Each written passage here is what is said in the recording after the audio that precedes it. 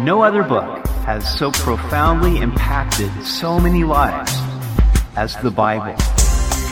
Welcome to Simply the Bible, the Through the Bible teaching program of Pastor Daryl Zachman of Calvary Chapel, Treasure Valley.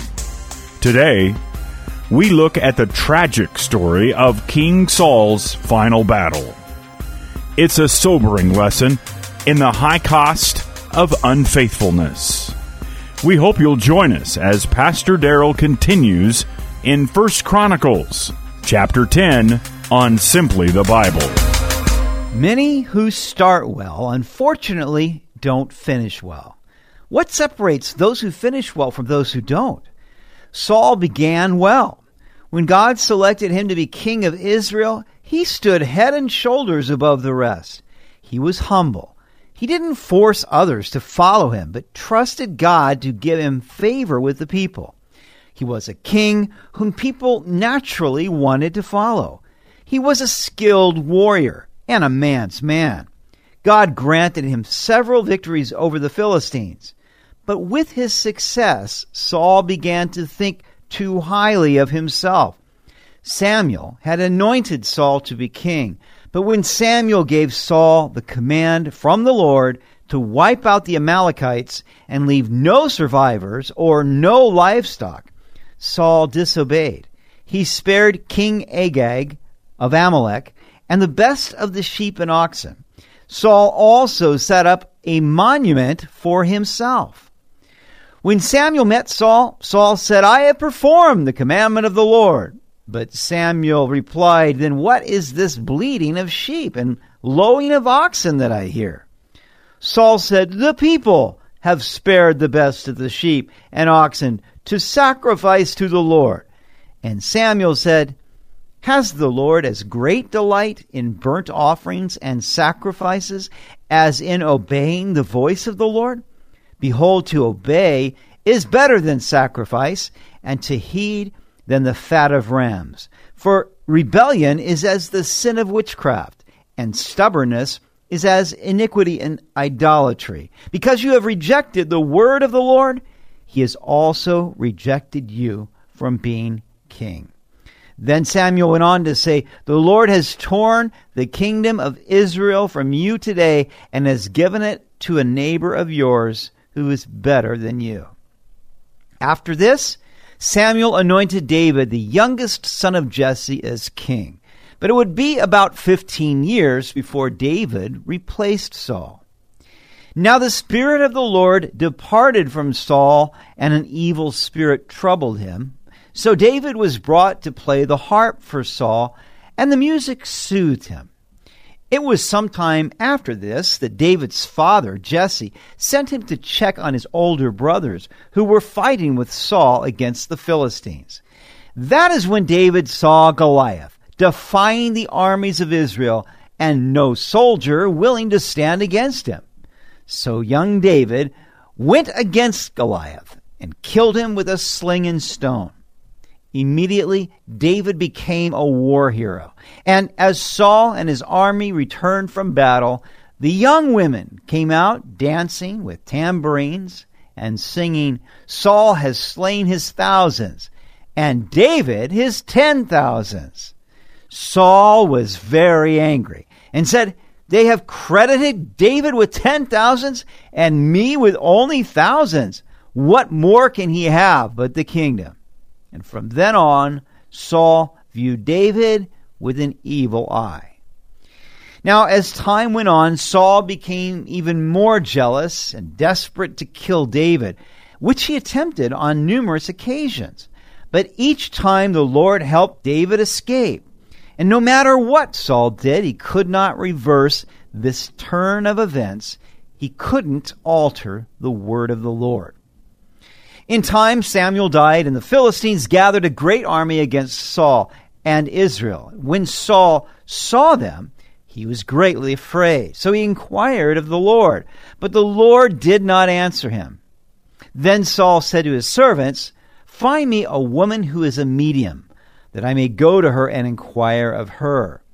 And his servants said to him, "In fact, there is a woman who is a medium at Endor." Saul's intention was to inquire of the deceased Samuel to ask him what to do, and he required a medium to do this. But of course, going to a medium was prohibited by God. When Saul met the medium, he told her, "Bring up Samuel for me."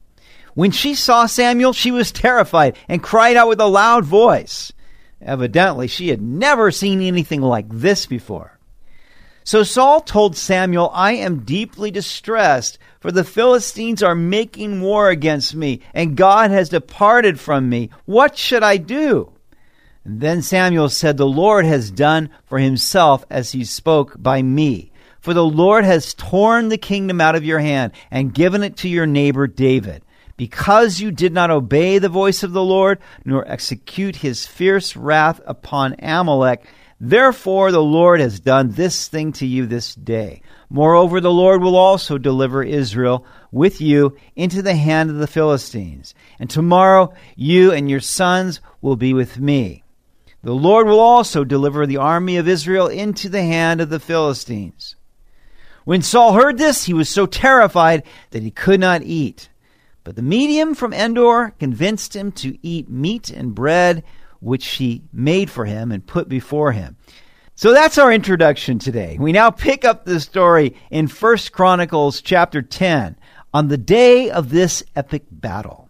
Now the Philistines fought against Israel, and the men of Israel fled from before the Philistines and fell slain on Mount Gilboa.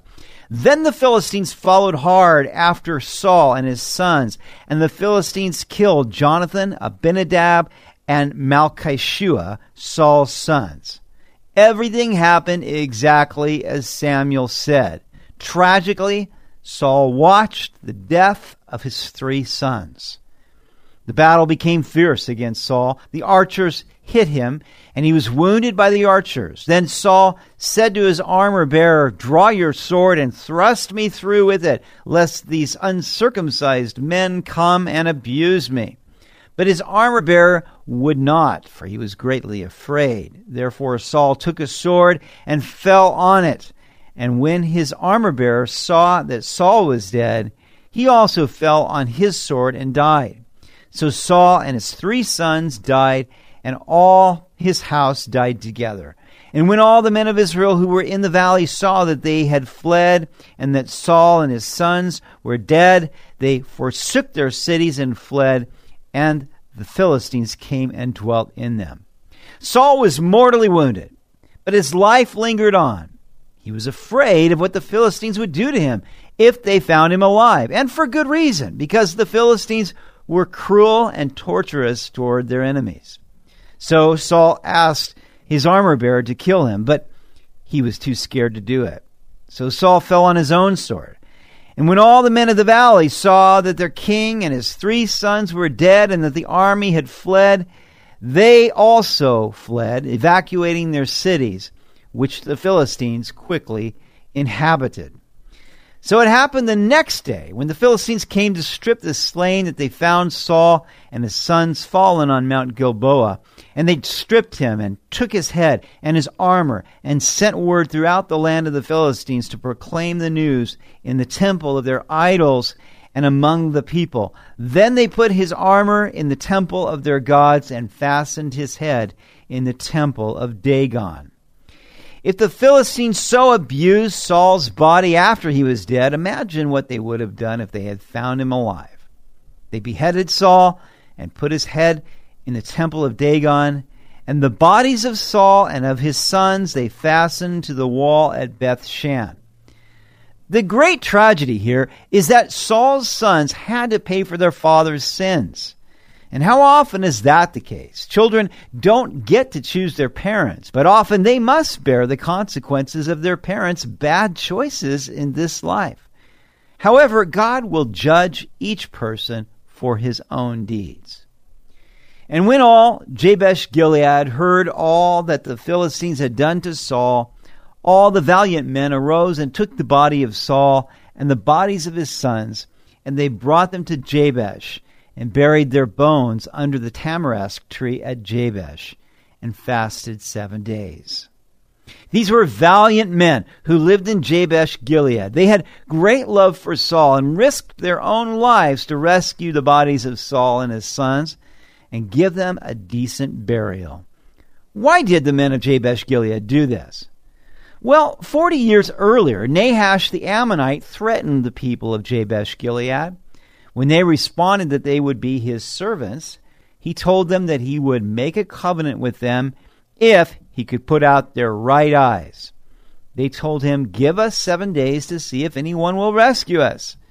And then they notified King Saul, and the Spirit of the Lord came upon Saul, and his anger was greatly aroused. He gathered an army, and they went to war against Nahash and defeated him, delivering the people of Jabesh Gilead. Now the men of this city never forgot the kindness that Saul had shown them. Saul had risked his own life to save them, so they risked their own lives to rescue Saul and his sons' bodies from the Philistines. You know, Jesus said in the Sermon on the Mount, "Blessed are the merciful, for they shall obtain mercy." Saul had been merciful to them, and now they were merciful to Saul. So Saul died for his unfaithfulness, which he had committed against the Lord, because he did not keep the word of the Lord, and also because he consulted a medium for guidance.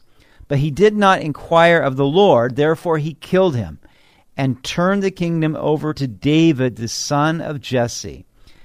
What a sad commentary on a mighty man of valor who started out so well. What went wrong?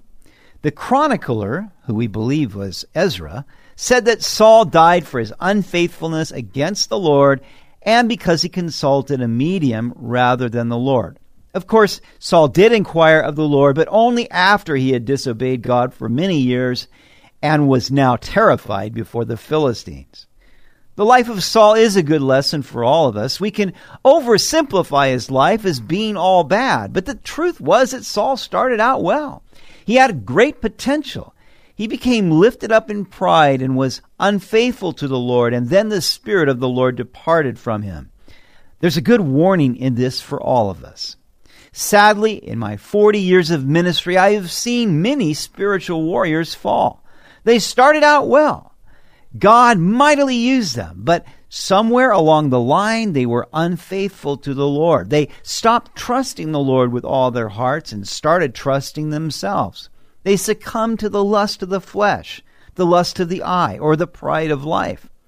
Often this change went unnoticed by the public for quite some time until the Lord brought it to light.